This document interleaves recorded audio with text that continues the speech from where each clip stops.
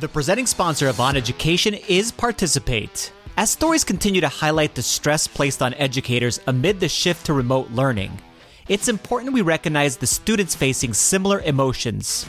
Our partners at Empatico are working hard to provide caregivers at home with resources to help children break through the isolation we're all experiencing. To learn more about Empatico, visit participate.com/oneducation. If aliens are real, Okay. I'd actually be happy about this because that means that they haven't destroyed us yet.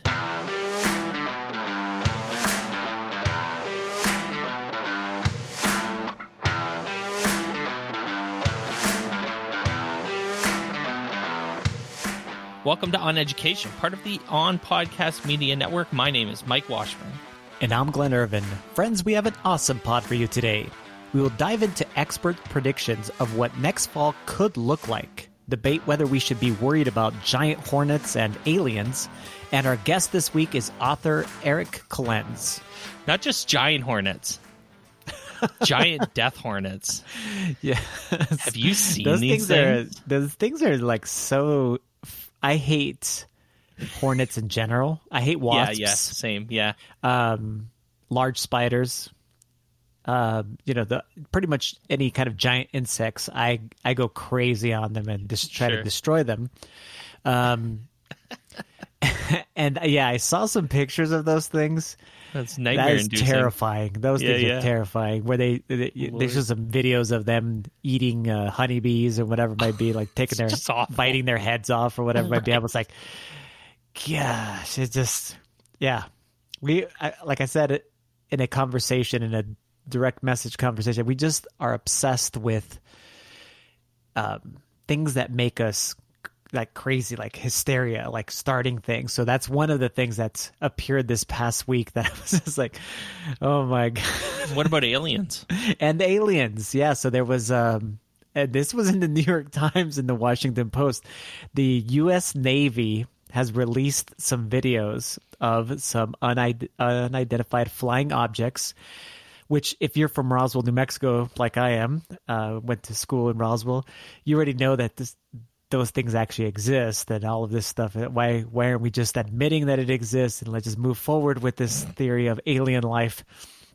But instead we have to have all these conspiracies. But anyway, they have some videos of it to really drive people going like, the aliens are here too. So you know what's funny is that all of those like photos and videos, that's all because of that Blink 182 guy. Yeah, you know about this, right? Yeah, he is so crazy. He's out there. It's the bassist, the guy. No, the lead singer, the former lead singer. Well, the bass player was also a singer. So they had two. Basically, there was the guy that played I know who you're talking about though, because I've listened to him on Joe Rogan and. He's out there. He's got some conspiracy theories of all kinds of theories, especially about aliens, though, specific to aliens. Yeah. Though, you know what? I'm not going to disagree with some of the stuff that he actually comes. It's just that he takes it to the next plane. Maybe he's the visionary we need for this. Hey, maybe.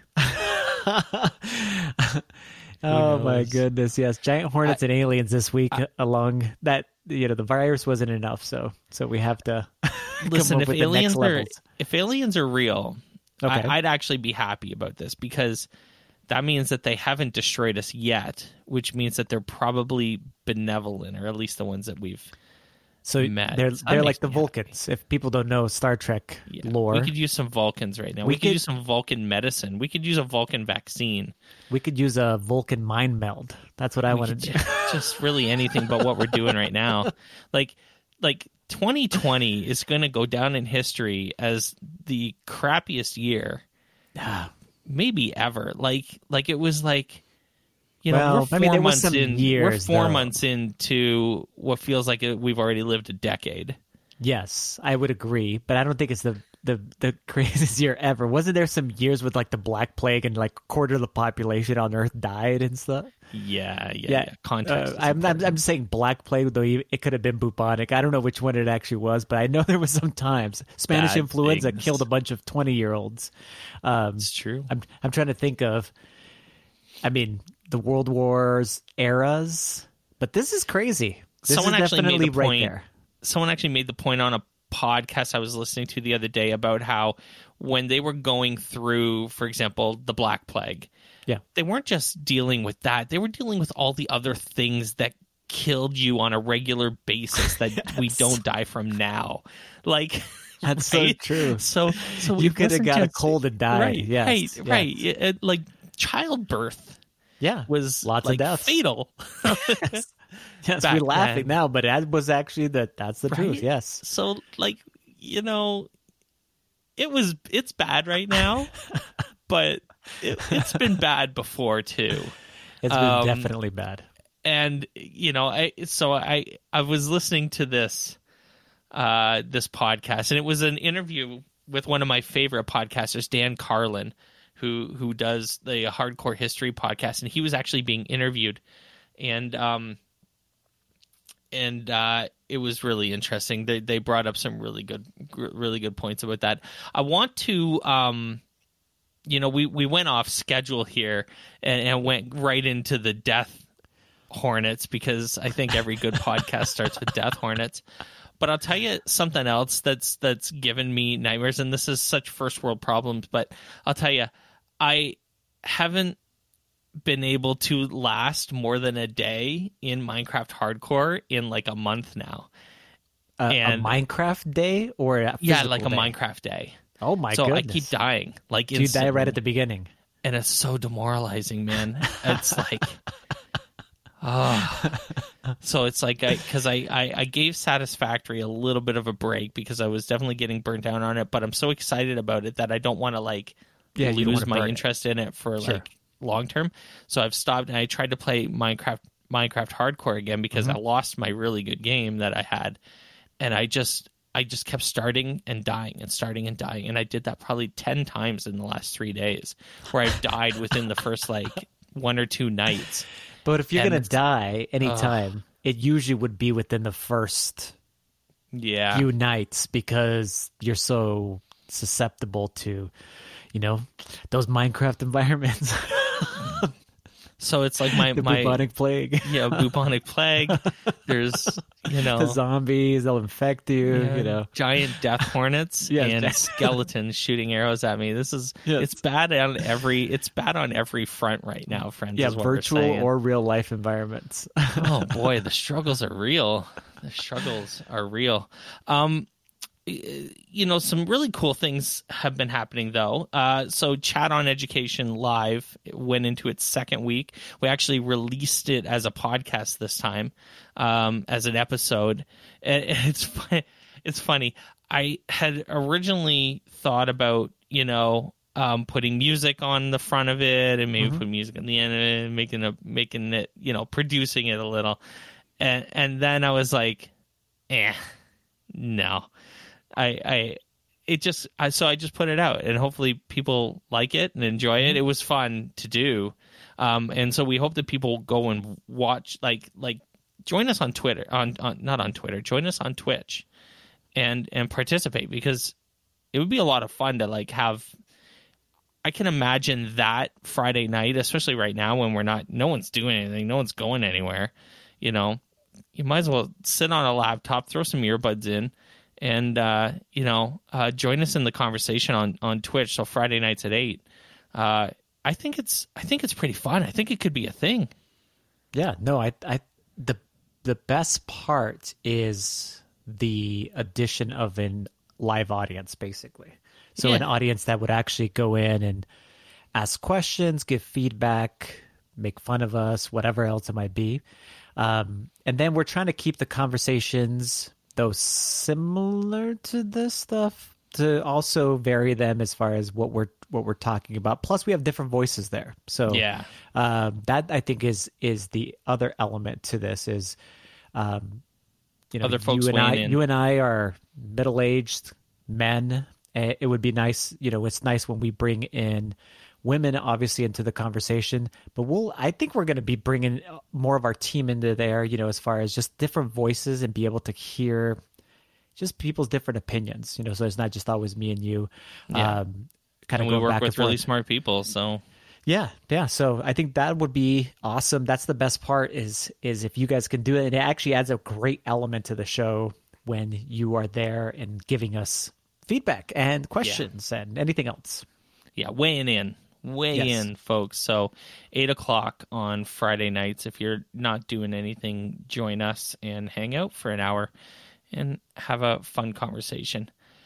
Speaking of fun conversations, well, maybe not so fun. I don't know these days, man. But I want to set this up, and I want to have a quick conversation because I think it encompasses a bunch of the stuff that we had in the outline that we wanted to talk about.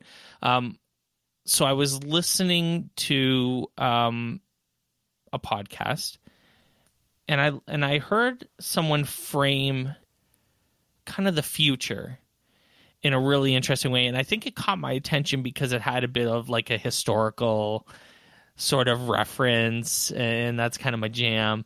So, in the 1400s, 1300s, and going back basically into like the Dark Ages and medieval times, when they were drawing up maps for, especially whatever was west of England, west of Great Britain, into the Atlantic Ocean.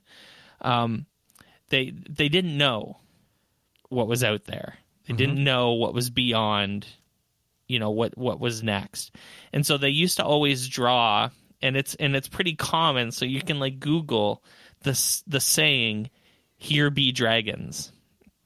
And if you Google that, you'll actually see some really interesting like history information about how they used to draw dragons on maps, in particular in spaces where they didn't know what was there, with the idea that, it's the unknown, it's the great unknown, it's dangerous over there. This is where the dragons are. And some people even believe that there were dragons in those spaces, which is interesting. I mean, and you got to remember what time we're talking about in the era that we're talking about. And, I was drawn to that metaphor to talk about, what's next after this. We've been talking about this quite a bit, but definitely some things are starting to happen now. Economies are starting to open up, and places are starting to go back to work. Industries are starting to open, and schools are starting to open in some countries. Students wearing masks and stuff like that. In places like Vietnam, kids are back in class, and here be dragons, man. I don't know what this looks like going forward. What do you think? Yeah, I mean, it's definitely uncertain, and one of the things that's probably the most, the uncertainty actually brings about a lot of anxiety. So the concept of opening things and going back to normal, and that things are going to slowly but surely head in that path of normalcy, really does bring comfort to a lot of people. Doesn't matter, worldwide, whether it be going back to school or reopening the businesses and the economies, et cetera, and people going back to work. The problem is, and this will continue to be the problem, is we don't know enough about what's actually going to happen, when all of these things actually start occurring. So when we do go, let's say, halfway back to normal, with some provisions and guides, as we've seen in these pictures, from the school, just the school perspective, the social distancing, the equipment. So it would be, I saw some pictures of some Buddhist monks wearing face masks, protective shields. I saw kids in Israel Germany, Denmark, masks Norway, that looked like they were China. made from their parents made them. Really super cute. I mean, like Mickey Mouse kind of stuff. Yeah. And tons of other countries where little kids are wearing masks. Is that the new normal? And is that going to make sure that a giant outbreak doesn't restart? Because like you just said, Mike, too, you said you could envision, you said last weekend on Monday that next fall, Ontario schools will go back they'll just go back to school. I think so. Yeah. With who knows what kinds of provisions and whatever else it might be, in place.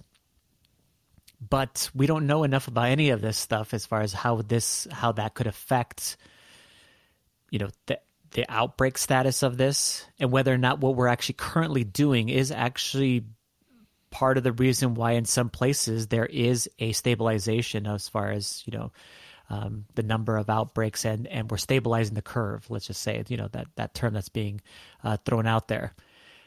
The interesting part is if you read this article, which we're going to link in the show notes, not the one that has to do with the little kids that are already showing us kind of the future, but the other article basically where we have some experts that say, will schools be open in September? And there's some experts that are weighing in on this topic. One of the things that I thought was super interesting about this article, guys have to take a look at it, is this concept of testing students and basically being able to do widespread testing and temperature checks to be able to gauge whether or not a student has symptoms and whether or not they're allowed entry into a school, basically a green or a red, a pass or a stop, kind of thing as far as entry into the school. I think that's really interesting. There's a lot of questions that I have, though, as far as follow-up questions, as far as civil rights and a whole bunch of other things. In some of these countries where they're actually doing some of these things, citizens don't have the same rights as they do in the United States. But, we're probably going to be willing to give up some of those rights in order to be able to go in and function as a bigger society, I think. I don't know, as far as that goes. The other part, though, too, that's very, very interesting is that we already know that at least a quarter of the population that has COVID-19 never show symptoms. They don't get temperatures. They don't have any of the underlying symptoms, yet they are carriers of COVID-19. So widespread testing as far as temperature checks upon entering school, all of this stuff still could not be enough to be able to go ahead and spread kind of some things. And when an outbreak occurs, let's say, in one of these, like in a town here in Minnesota, then I would imagine that what's going to happen is the whole district is going to shut down for a time period and then go through some protocols before they can reopen again. So it's that unknown that causes a lot of anxiety, and it should be really interesting. I'm interested in hearing people's thoughts as far as on all of these different predictions that these experts have as far as not only will the schools be open, but once they do open. We talked about social distancing last week as far as the possibility of doing that or the impossibility of being able to do it within the buildings that we have. But it goes much deeper than that. There's so many more layers to this. And we have 3 months, which seems impossible to me, to be able to prepare for next fall, as far as to be able to do this. I don't know. I don't say. And I can see where people are anxious and full of anxiety and all kinds of different things. Feeling uneasy about what is around the corner here next fall. Yeah, and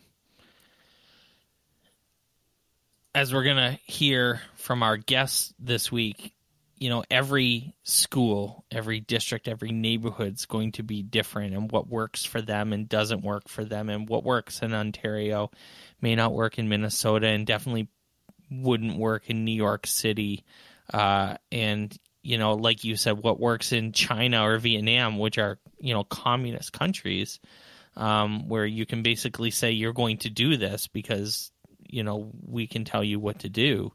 That's obviously not the way it works in the United States, and also generally speaking, not the way it works in Canada either.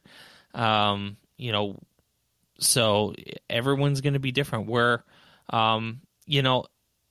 not all equal in a lot of ways when it comes to this, and everything is not happening the same everywhere, for sure. And there's a lot of ways that we're going to learn how to approach this. And, hopefully we can take bits from one place and bits from another place and bits from another place, and kind of hopefully everyone can make a plan for them that works for them and their communities, and help them make sense of everything, right? One of the topics too, Mike, that I wanted to make sure we bring up on Chat on Education on Friday, so hopefully you guys join us, is this concept of what do we do this summer? And I ask our guest too, who's coming up next, this same question, like what can we do this summer in order to fully prepare, or at least somewhat prepare, let's say a little bit prepare our teachers for next fall and the unknowns of next fall. So what are some things that we should invest our time, effort, monies towards? Everybody talks about professional development in a multitude of ways. Talk about a time when every district is going to have to make some key decisions about what to invest your monies, times, efforts towards, so that you are as prepared as you possibly can be as a staff to be able to address distance learning or a combination of a blended learning approach, if that's what ends up happening, to do the best job you possibly can next fall. So now that we have some time to do some things and we know what could possibly happen, what should we be doing? That's really what I'm really saying is we're asking ourselves that same question. And there's a lot of arguments and discussion about this, which should be, I agree, there should be a big discussion about it. Maybe it is individual. I think it is actually each individual district, but I just wonder if there's any commonalities between all of us. Like, I wanted to mention something that I'm involved in, actually, that kind of responds to this a little bit. So I'm involved in this interesting endeavor called the U.S. Challenge. It's there's a website, uschallenge.org, that I would suggest folks go to. It's a partnership between PolyUp, which is a math platform, a math kind of coding and gaming platform, and Q, the large California and Nevada organization. Donors Choose, the Computational Thinking Alliance, and obviously Participate. And it's mainly designed to address issues surrounding things like learning loss and, getting students, teachers, and parents kind of all prepared, hopefully for, coming back to school in the fall. I would strongly suggest you take a look at uschallenge.org, because I do think it's kind of an interesting endeavor that we're undertaking, and I've been doing some streaming on it on the Participate channel, which is the same channel we do the Chat on Education live Thursdays at 2:00. I think we have an episode. I think friend John Crippo is on the US Challenge stream with me this week, talking about this. And I think that there's going to be some other initiatives that other organizations kind of use to address some of these questions. I think they're great questions. I think it's a super important thing to talk about. My wife is actually doing a lot of, in Ontario, they call them AQs. These are the university credits. And she's been taking advantage of this time to do some catching up or some revitalization of kind of some of the things that she's been learning and wanted to learn for a while. But yeah, we're coming into a really strange time that, again, as our next guest would say is also not necessarily a time to study remote learning and distance learning, because that's not what we're doing. And we've talked about that before, where, this is really emergency learning or forced, what did he say? Forced remote learning. He had a saying for it. Yes, I can't remember. It's really good. Do you remember what it was called again? You guys should listen to it. No, I can't remember, but it was a smush together of a few different words, which was good.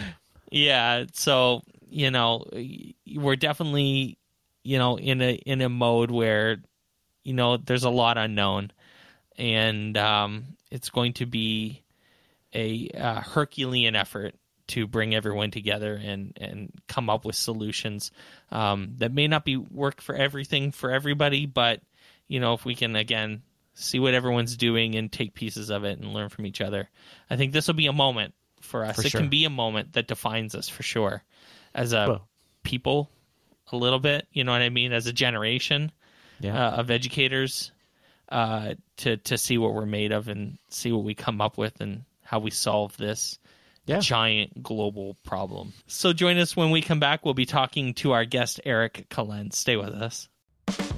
GoGuardian helps thousands of K-12 school districts maximize the learning potential of over 8 million students. GoGuardian's products enable productive and safe digital learning by helping educators identify learning patterns, protect students from harmful and distracting content, and support mental health. To support schools during their distance learning transition, GoGuardian is offering free access to their entire product suite until the end of the school year. To learn more about GoGuardian and download their free resources about distance learning, visit their Distance Learning Resource Center at goguardian.com/distance learning. Welcome back to the podcast, everyone. Our guest this week is the author of What the Academy Taught Us, and Education is Upside Down, Reframing Reform to Focus on the Right Problems. He's a high school English teacher and a prolific author of a number of blog articles and journal articles and magazine articles, all very interesting. Welcome to the podcast, Eric Kallenz. Howdy. Thanks for having me, guys.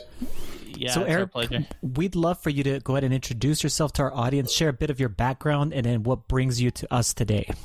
Okay. Well, I started as a classroom teacher in the late 90s. Taught in a pretty large metro high school here in the Twin Cities.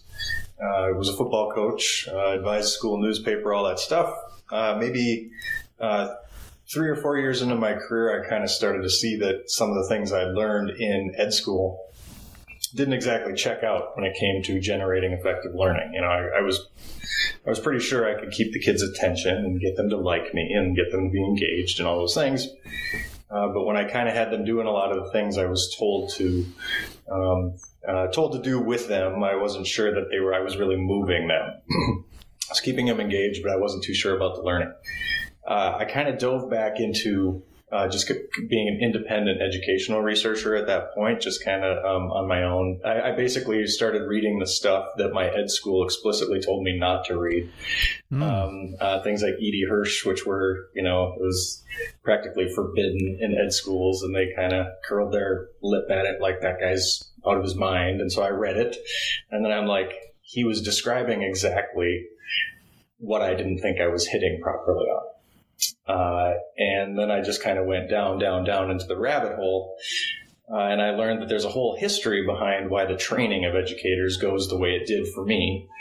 And I kind of figured out, even though that Hirsch wasn't necessarily a how-to manual by any means, I started to look up some of the cognitive science that was kind of underpinning a lot of his work.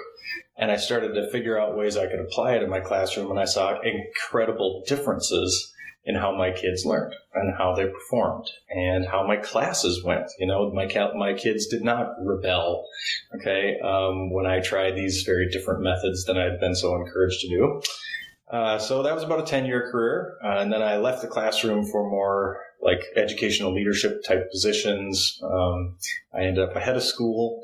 I ended up working in central office administration at a big district here in Minneapolis Public Schools. And as I kind of started to amass these other experiences, I kind of realized I maybe had a book here.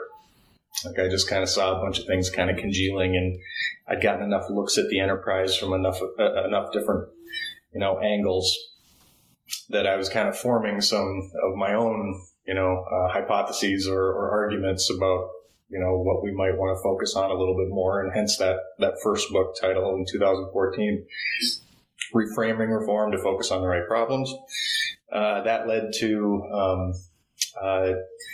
conferences and things like that I got invited to speak at internationally. and nationally, and I became an organizer for an organization that's kind of dedicated to increasing the research literacy of the whole field. Here in the U.S., it's called Research Ed. And that led to a second book, which is about continuous school improvement, and many of the articles that Mike referenced in the opening. So that's kind of what I'm doing. I'm still a very full-time educator working in schools, but I have this very pronounced kind of second ed life that takes place in the research and educational improvement space. Interesting. We've had a couple situations like the one we're in today where we've had an interview originally scheduled, and for us it actually was quite a while ago. Mm-hmm. We were scheduled in October to talk with you, and it's been put off a couple times and stuff like that.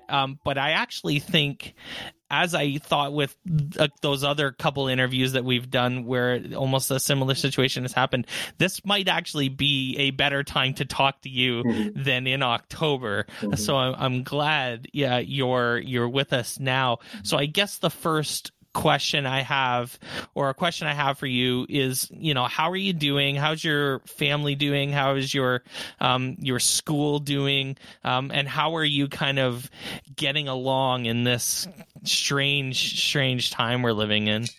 Yeah, it's been, I won't say it's easy. I will say, like, being an educator is harder than I can remember it being for a long time. And again, like I say, the past 12 years, I've had a lot of roles that were in schools regularly, but we're not 100% of the time in a school. That I very much do now. And so to be seeing it not from a kind of like a hovering view or a supporting view, but really down in it, it's been handy, because a lot of the things that I think I've lived by when it comes to my independent research life, are kind of being put to the test by this whole situation, in that, whether it's people in the field asking me, well, what do you think we should do? Or my colleagues asking me, because I have kind of a semi-administrative, instructional improvement role in my school, kind of looking at me and saying, what do you do?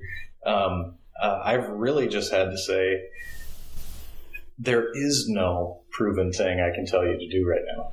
There's none. I wrote a couple blog posts about it. We are officially in the evidence-free zone. I mean, this is not an area that has any precedence. There's no proof of what is the most effective thing to do, and there's certainly no playbook. So for the person who lives and dies by educational evidence before you make your decisions, when someone says, "Well, what do we do?" I'm like, we have nothing to go on right now. I think a lot of books are going to get written after this. Yeah, well, and it's one of the things that I've actually on Twitter, I've kind of I've lost my mind a couple of times, because I learned that some of our biggest educational research hubs, federally funded, are deciding this is a great time to study this environment. I'm like, unless you're studying it for what happens in a disaster response, this period should not be studied. This is a crummy time, for instance, to try to gather evidence about what works in distance or online learning. Because it's not simply online learning that's going on. It's distance, forced distance, plus online, that all had to happen within a couple of weeks, which is to say nothing about all of the very altered environments that are going on at home. So, including homes that have zero tools or access to be able to access this new mandated approach, which, so I would say, if we're studying it to better understand how we might mobilize a disaster response, in a very essential capacity, that's how we should measure it, but not, let's see which online tools work. Because really, you're only going to get, and I just keep saying over and over, how about the 25% of people who aren't able to even partake? So we're going to get educational research conclusions based on the 75% or 60% or whatever it is. We don't even know that. We just know which ed tech tools haven't paid their Amazon Web Services bills properly yet. That's right. So, and it's a term that I call in my blogs. I called it it's distance learning and it's disaster learning. So it's disastance. It's like it's not just it's not just distance. So you need to copyright that right tomorrow. Man, I've given so much away; it's not even funny at this point. So, but it's a disastance learning plan, not just a distance learning plan, and to think of it as otherwise really neglects what's going on at homes. So, right along that point, Eric, there's a lot of advice, like you just talked about EduTwitter and just Twitter in general, or just any resources that people are reaching out to. A lot of pointers, hot tips, like what are we actually supposed to be doing during this time? As you just said, it's unprecedented, but is there anything specific that people, we still have about a month here in Minnesota to be able to go ahead and do the best we can in this disastance learning.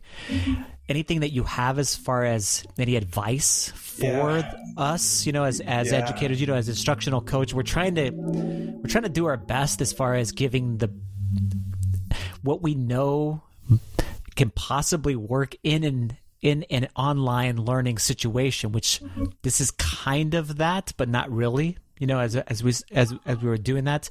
But let's just say that people have access, like in my district, that was our first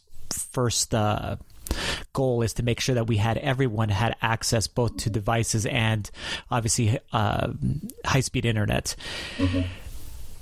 Anything that you're like, okay, well, some fundamentals as far as you would give. Well, and unfortunately, we're a little far along in this. But I know, like, one of the things and it's been a premium that I've put on in my role at the charter, and then certainly stuff I've written online is take a tip from what we know to be effective in the classroom, and that's to be good formative assessors.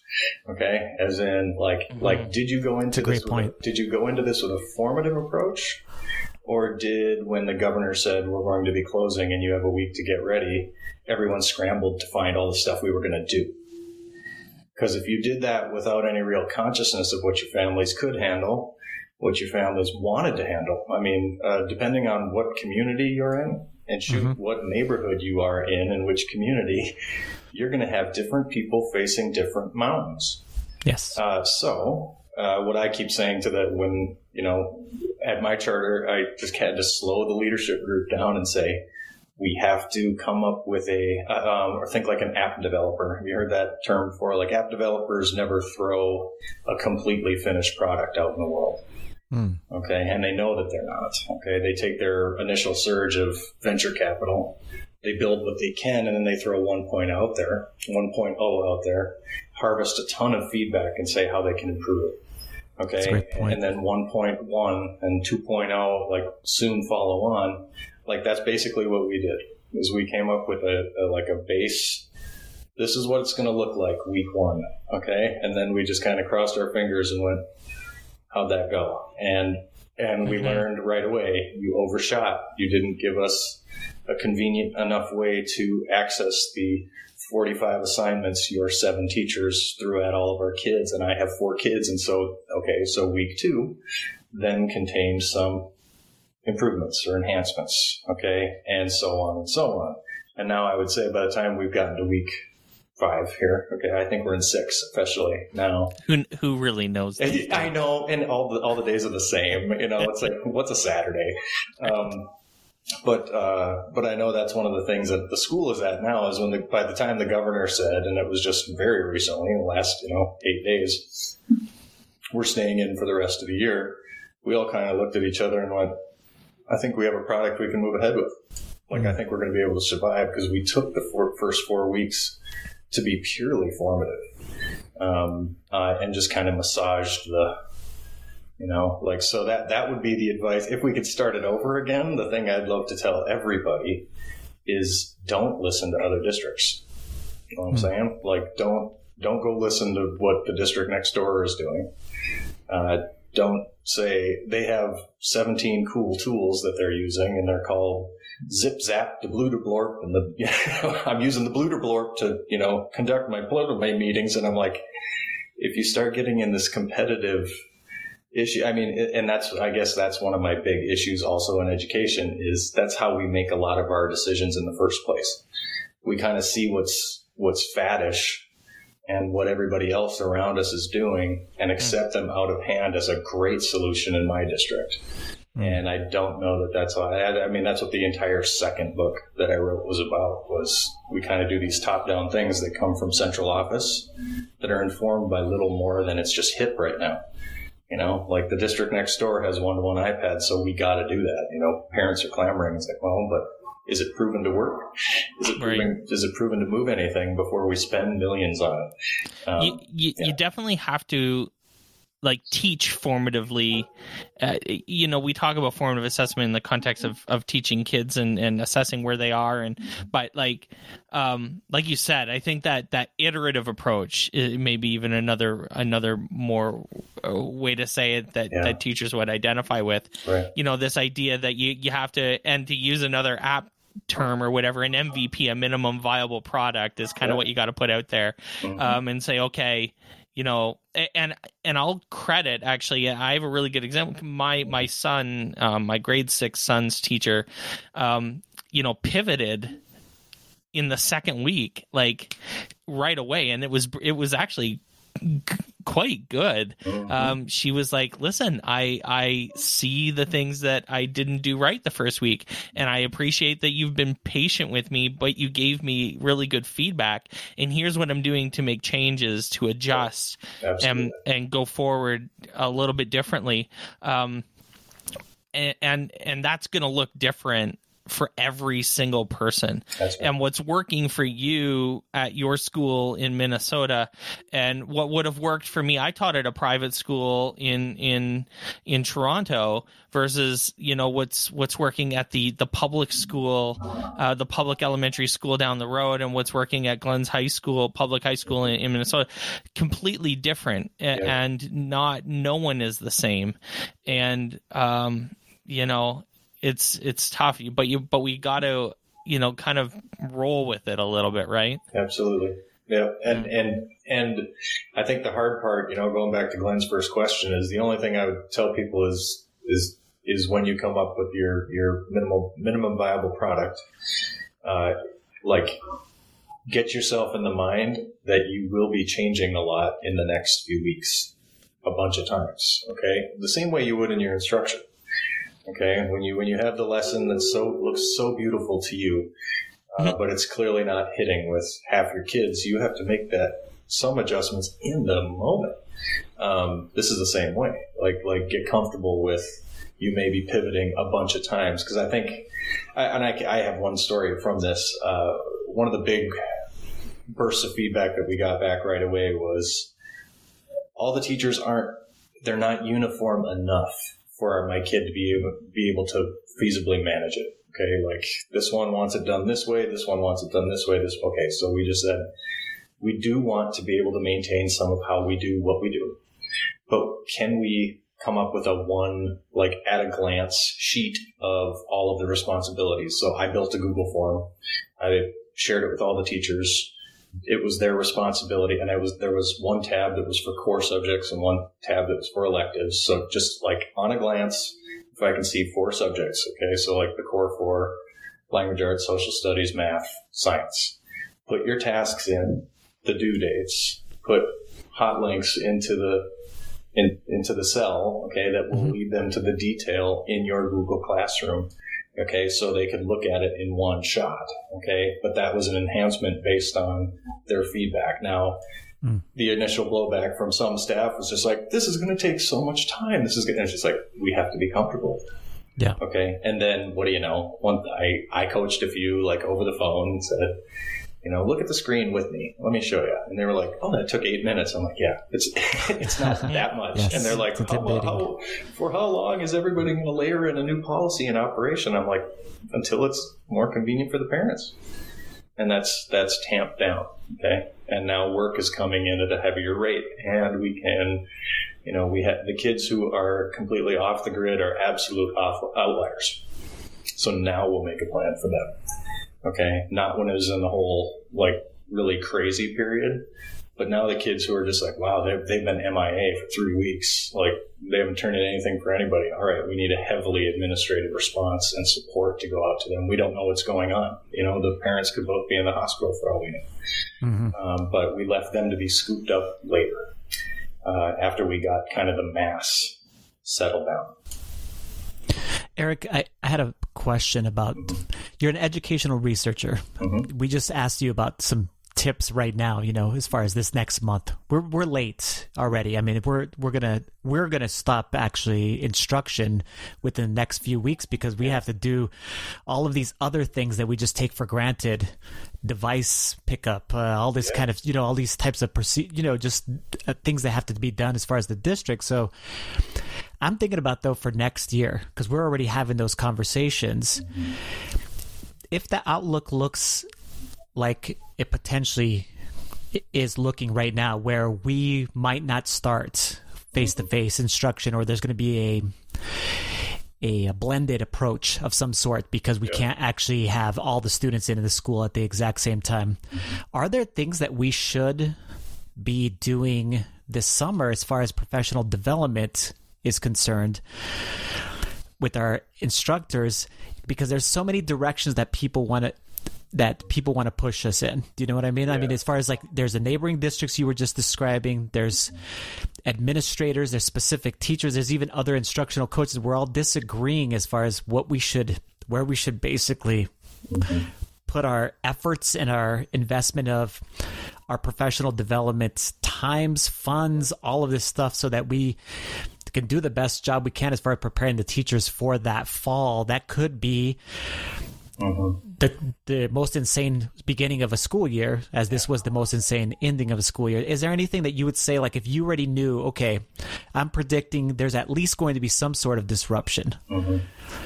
Is there something that's you would say that we should be investing our professional development dollars into? I know it's a tough, I'll put you on a spot there, but you're a researcher, so I want to make sure that we ask people who have... Well, the cool part is like, when there's no precedent, the research background goes out the window. It really does. Yeah. I mean, it's really, at this point, it's just my advice. Yes. But we want that advice. But all those things, like kind of being in the mix, there's a saying and again, I was a football coach, so I have a zillion and one football coach ways of looking at things. And one of the things I keep saying at school and to everyone I talk to is keep the main thing the main thing. Okay. Like, cause I think the tendency would be when we say we got to train people in something, that we will automatically think we have to train them in toys.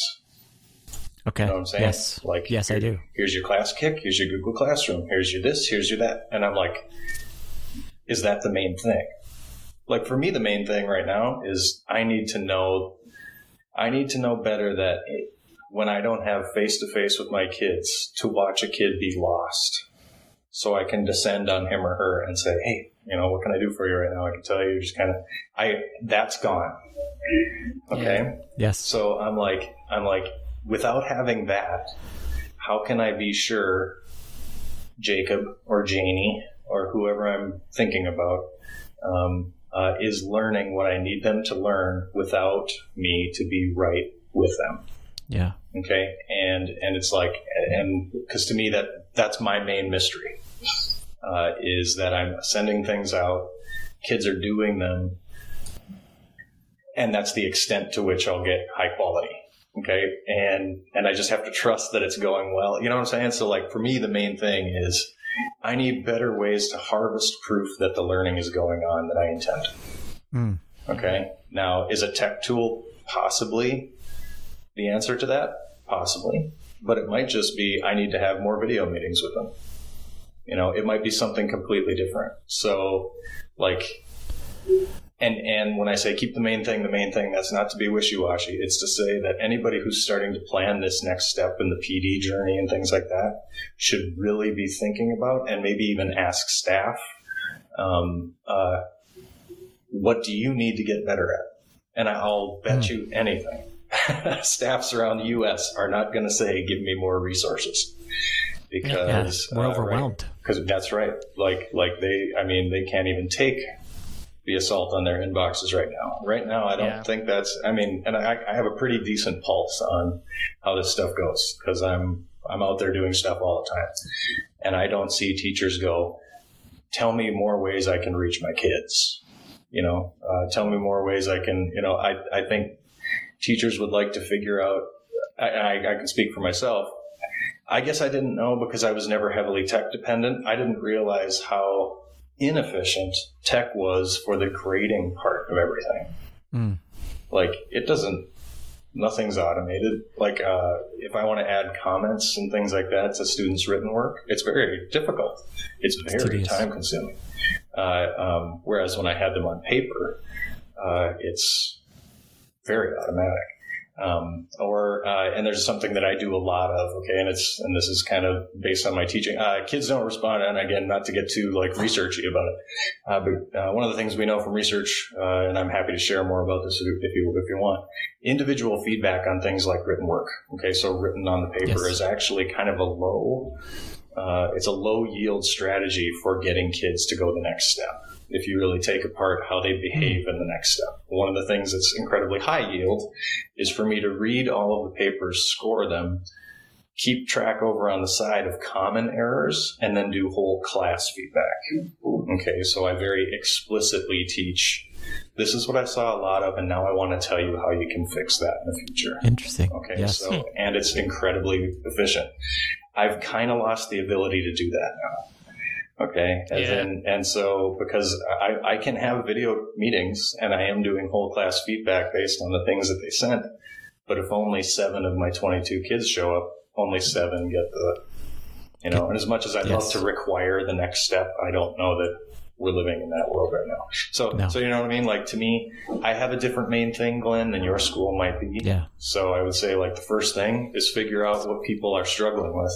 Focused on that. Then work like the dickens to to provide more learning in that. And don't be surprised if it's not more resources, okay? Because the vendors will be coming. The vendors will be happy to sell you PD for this summer.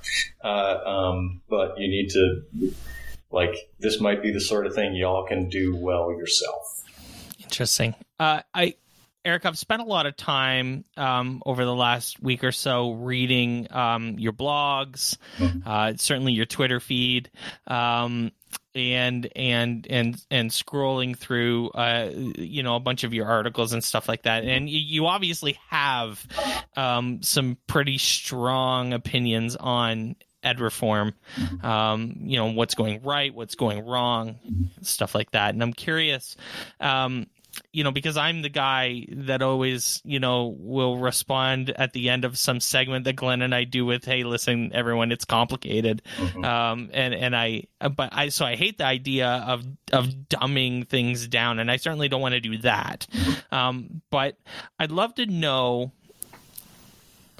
what is, one aspect of education reform that we aren't talking enough about. What's something that's being missed in these broad conversations? And also, what's something that's a bit of a red herring? What are we just and maybe it's ed tech tools, because I think that there's certainly a lot of overwhelming focus on the things that we're doing. But I'll let you have your take on what's something we're talking too much about in ed tech reform or in education reform. Too much about? Well, and for me, this is again my whole first book is basically on this question. The first book is basically here's how we get taught. Okay, here's how educators get taught. And we don't learn very much when it comes right down to it about the science of how people learn. And I mean, all people learn. That's the beauty of it too. Is cognitive science is that's all people. That's a brain is a brain. When we say, here's how all people learn, we don't learn much about that. Okay. We kind of learn about how to engage people into learning with this kind of assumption that you must be motivated to learn in order to learn, when actually the arrow points the other way.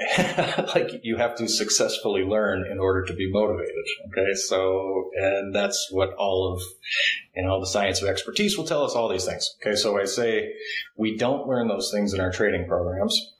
We go into schools, and then in the last 20 years, okay, in the U.S., I would say, thinking about like the advent of No Child Left Behind, and that's when I would say like big R educational reforms started. Okay. We're going to hold teachers more accountable.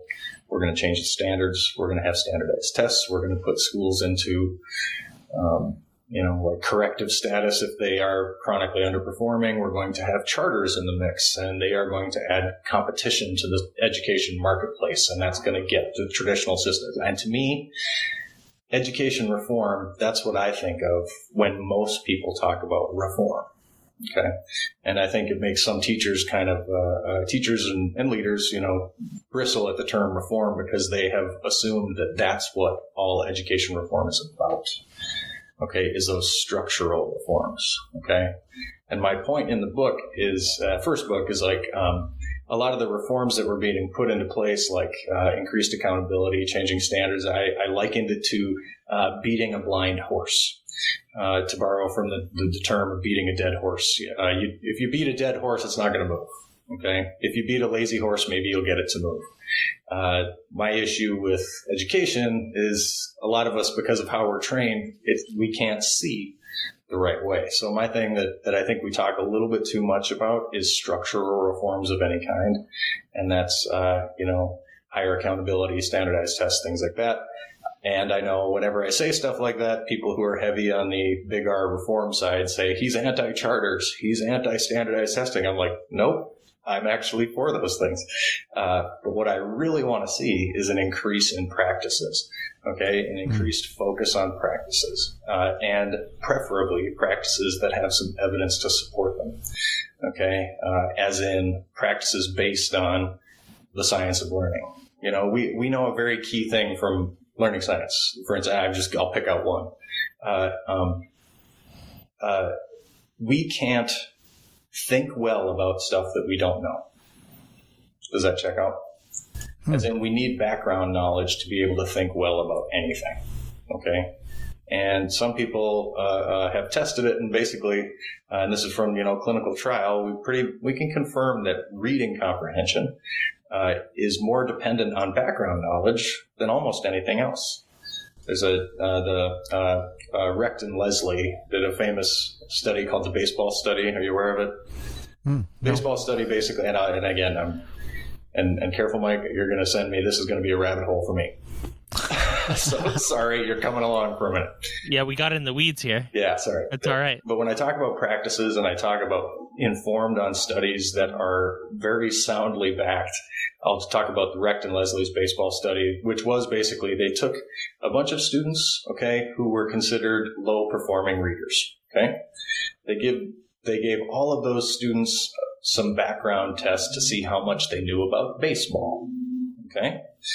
Among the low-performing reading kids, several knew a lot about baseball. Okay. Then the high-performing kids, they did the same thing. The high-performing reading kids, okay, gave them the same test on baseball. Then they gave all of the kids a reading passage that contained a lot of technical baseball terminology in it. Okay. Well, the low-performing kids who knew a lot about baseball outperformed the high-performing kids who knew nothing about baseball. Okay, and this is over and over. We saw there's a gentleman named Thomas Sticht who basically replicated a lot of that same work with graduates of high school in the military.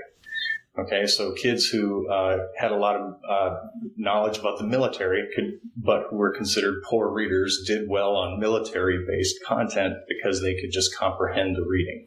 So, and again, I could go on and on about how crucial background knowledge is to reading comprehension, to critical thought, to everything. But in our training programs, we've actually demonized the building of background knowledge. It's at the bottom of the pyramid. It's not a higher order thinking skill. And in my first book, I say it's an essential order reading skill. And we have somehow like we've de-emphasized its importance. And so basically when I say we could have practices based on those learning scientific principles that would help us create an all-around better enterprise, but instead we're talking about how to lift charter caps. And that example is just one. Okay, that's just one of the things that we do. That we have plenty of practice that is glorified, but is not at all backed in the science about how people learn or gain expertise. And so that first book is basically and it's called Education is Upside Down. That basically refers to this metaphor in it that says we teach people in an upside down way, and then wonder why certain people constantly don't perform well within the system. And it's like, well, we might not be teaching them according to how they would learn best. And instead, we're going to try to fix it by holding teachers more accountable. And so I'm just saying, I'm not against full scale a lot of the big R educational reforms, but I'm a reformer. Don't get me wrong, because reform at bottom means you want something to change. Yes. But I'm not a structural reformer. Okay, I'm a practical reformer, and I believe there are things we could do better from a practice standpoint. That would be a lot easier to teach, for instance, than it is to institute, entire nationwide sets of standards, and we're seeing how that's gone. That's part of it. I'd say that's part of it, because I think it will goose the other parts, and I even argue for that in the first book. But it's the practices that need to change, not all these huge structural matters. And I think when we've kind of eased off on the original No Child Left Behind kind of set of guidelines and stipulations, it's a step in the right direction, because I think we attempted to reform our way out of terrible practices, only to find after doing it for 20 years it didn't change anything. So when I wrote the book 6 years ago, I basically said, we're going to pull the plug on NCLB. And when we do, nothing much will have changed. Wow. And I was right. Yes, you were. And now I'm hopeful, because there's a little bit of a surge in this. Tell me about those practices. Do y'all know the work of Emily Hanford and the science of reading? Okay, she's a writer for American Public Media, so NPR, and she essentially stumbled on. Did you know that all these thousands of elementary teachers teach reading in a way that isn't how reading happens in the mind of a young person? Okay, and it just blew the doors off, and people were like, I never knew. And it's right. They never knew. And Research Ed, the organization that I organize conferences for, Emily came to our conference 2 Octobers ago. And we've been my community, okay, people who think like me in this whole practical space, they've been waiting for someone of her stature to pay attention to a story like that for years. Decades. She was getting applause when she walked in the rooms, and she was just like, I can't believe this. I'm like, yeah, this is your tribe, man. We've been waiting for you. But anyway, so she's writing about that exact thing, and it's changing a lot right now. So in your latest book, Eric, What the Academy Taught Us, it's a story about how your school addressed the needs of students at risk of dropping out, correct? Yep. Can you tell us more about the book and kind of the lessons learned as far as within the structure? Yeah, and it's not about my current school. It's about the school where I was a teacher for 10 years to begin my career. And that story is kind of like the introduction to a larger argument that I want to make about continuous school improvement, and maybe kind of resisting big top-down from your district imposed on schools, like how to get better at being a continuous school improvement engine at your school level. And the academy, the sophomore academy, is actually an example of one of those continuous school improvement efforts.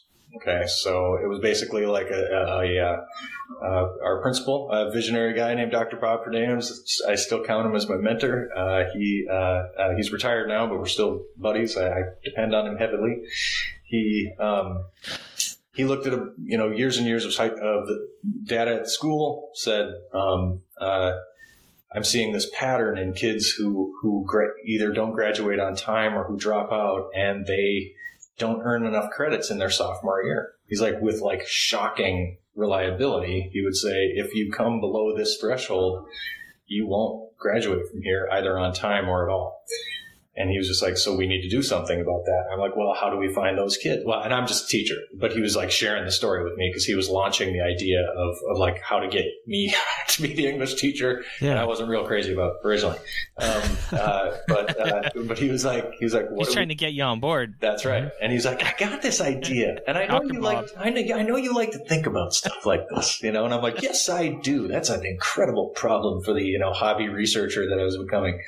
And then he says, but he showed it to me, and then I'm like, well, how do we find the kids? And we're like, I don't know. I want to kind of turn that over to a group of teachers to kind of start sorting that problem out. And so the big lessons on that one, and then the book goes into, and here's what we did, and here's how we kept it together, and here were the main things. We kept the main things, here's how we continually worked on it. And then there's even more stories in the book about some other continuous school improvement efforts that went on. And then I just kind of extrapolate that out to say, in my time in the field and working with schools nationally, and certainly locally, here's some tendencies that I don't see that are like that one-time very healthy school, that we're kind of in a top-down transformation era. And here's what you might want to start to think about doing to be more like that school where I thought it was very healthy. People still look back on it and say, oh, I miss those days. I hear from quite a few of them. So big lessons were, how do you grow it from within? How do you stay data informed? How do you not just go with your gut? And how do you just like continually adapt and improve? And I guess it circles all the way back to, the original questions about the COVID paradigm, in that, that's kind of what my school is doing now, is we just kind of committed to continually improving, but just like super quick, like week to week, not year to year. I found it interesting, and actually it does circle back also to what you were saying about like this book. The things that you did in the academy, won't work for every school everywhere, and it takes, I think, something like what you did.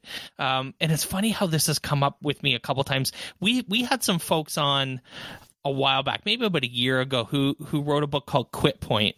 And this is a book about, the research surrounding at what point in a student's educational journey are they just done? Yeah. Do they just decide to stop working for you? And what the extrinsic I don't know. I'm not getting that word out. Extrinsic motivators that are related to, when they decide to quit. And this is kind of your answer to that sort of stuff, where how do you stop kids from quitting before they actually maybe even realize that they're going to be the ones that quit? Like your Dr. Bob saw this, right? Like in the information, which is also data driven, which is interesting. But, I would suggest anyone who is, would you consider this a good guide? I guess you should, because you wrote it, but for anyone who's dealing with, this idea that they have we have lots of students that are just quitting. Yeah. And how to save them, for lack of better words. Yeah. Well, and this actually, and I would always, as kind of like the whole body of my work kind of connects at this point. Like and again, I did a lot of work with a local research firm, applied research firm, and I was kind of their education guy. Okay. And we did a lot of study of student motivation. And so I spent a lot of time in that, which was a nice extension off of just what I'd done practically in the classroom and research-wise before. And one of the things we kind of found is that it's about like 6th, 7th grade where kids are really making the decision. Like if you've ever watched the motivation of kids, like who's engaged, who's dropping out without dropping out. Okay, so things like that. It's like anytime there's a transition, there's a huge leap. So like K-5 is one part. The transition from 5 to 6, when you go to the middle school, you see a bunch of kids' motivation flag. Okay. And so I would argue that it's around sixth grade. Okay, so like early adolescence, when that is really starting to, the kids are starting to look around like, is this school thing for me? Okay, and they spend a lot of middle school determining whether that is or not for them. And by the time they go to high school, where things are bigger, just because of them being bigger, they're going to be less personal. They're going to be a little bit more academic and business-like and things like that. You're going to see another huge drop in motivation in students. Okay, and in the system that I was in, okay, it was pre the days of like middle school being a 6, 7, 8. In this district, is the old junior high model. So 7, 8, 9 was the junior high, and 10, 11, 12 was the high school. And Dr. Bob was basically on a mission to find the kids who were already, while they were in the junior high, had decided school wasn't for them. So we used their 9th grade data to tell us who should populate the sophomore academy. Okay, so it was kids who were already on the downslide, but it was in all kinds of ways, like, excessive absences. There were the big fighters, the violent kind of like hair trigger kids.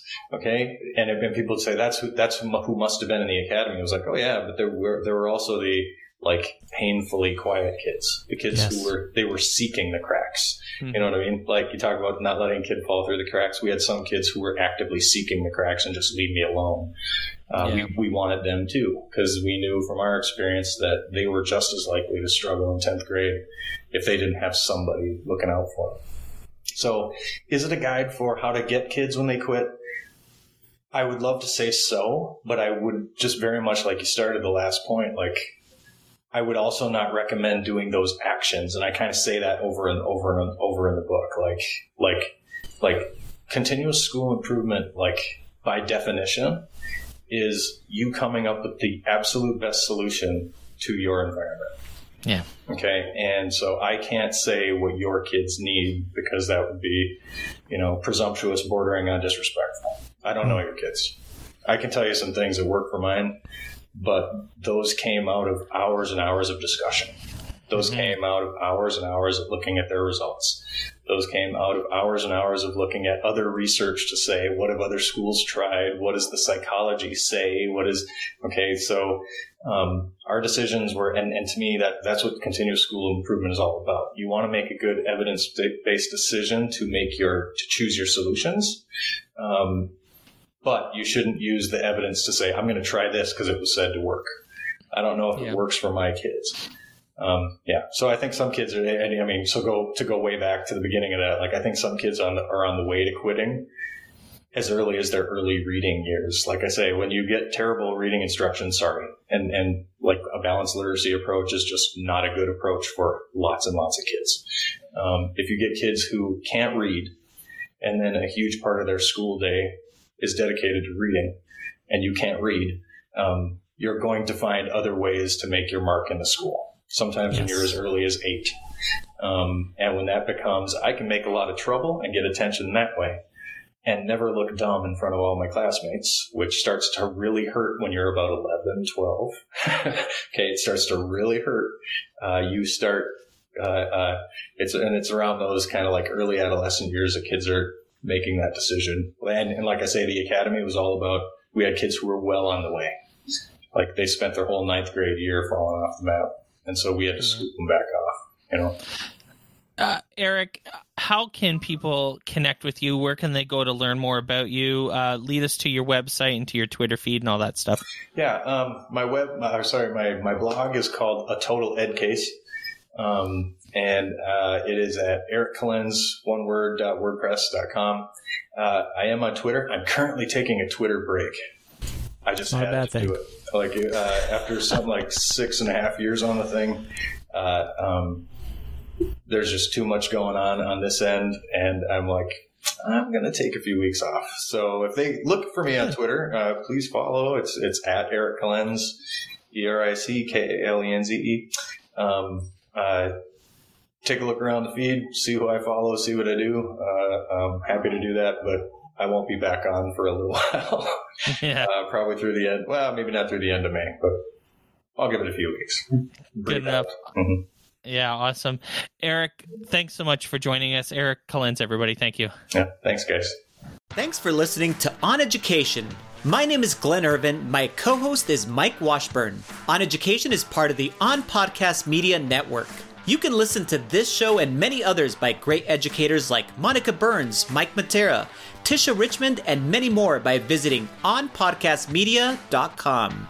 Want to get in touch with us? Check out our website at oneducationpodcast.com. You can tweet us at oneducationpod. Mike is at Mr. Washburn on Twitter, and I can be found on Twitter at IrvSpanish. You can find us on Facebook by visiting facebook.com/oneducationpod. We're also on Instagram at oneducationpod. Want to support On Education? Visit our Patreon site at patreon.com/oneducation. There, you can get access to full videos of the podcast and so much more. If you're enjoying the show and think others would too, we would be thrilled if you shared it with them. Please leave us a rating or a review in Apple Podcasts or the Google Play Store. When you leave a rating, it gives our rankings a boost. It helps others discover the show. We want to thank our presenting sponsor, Participate, for supporting us. Check out participate.com to learn more about them. Thanks as always for listening, stay awesome, and see you soon.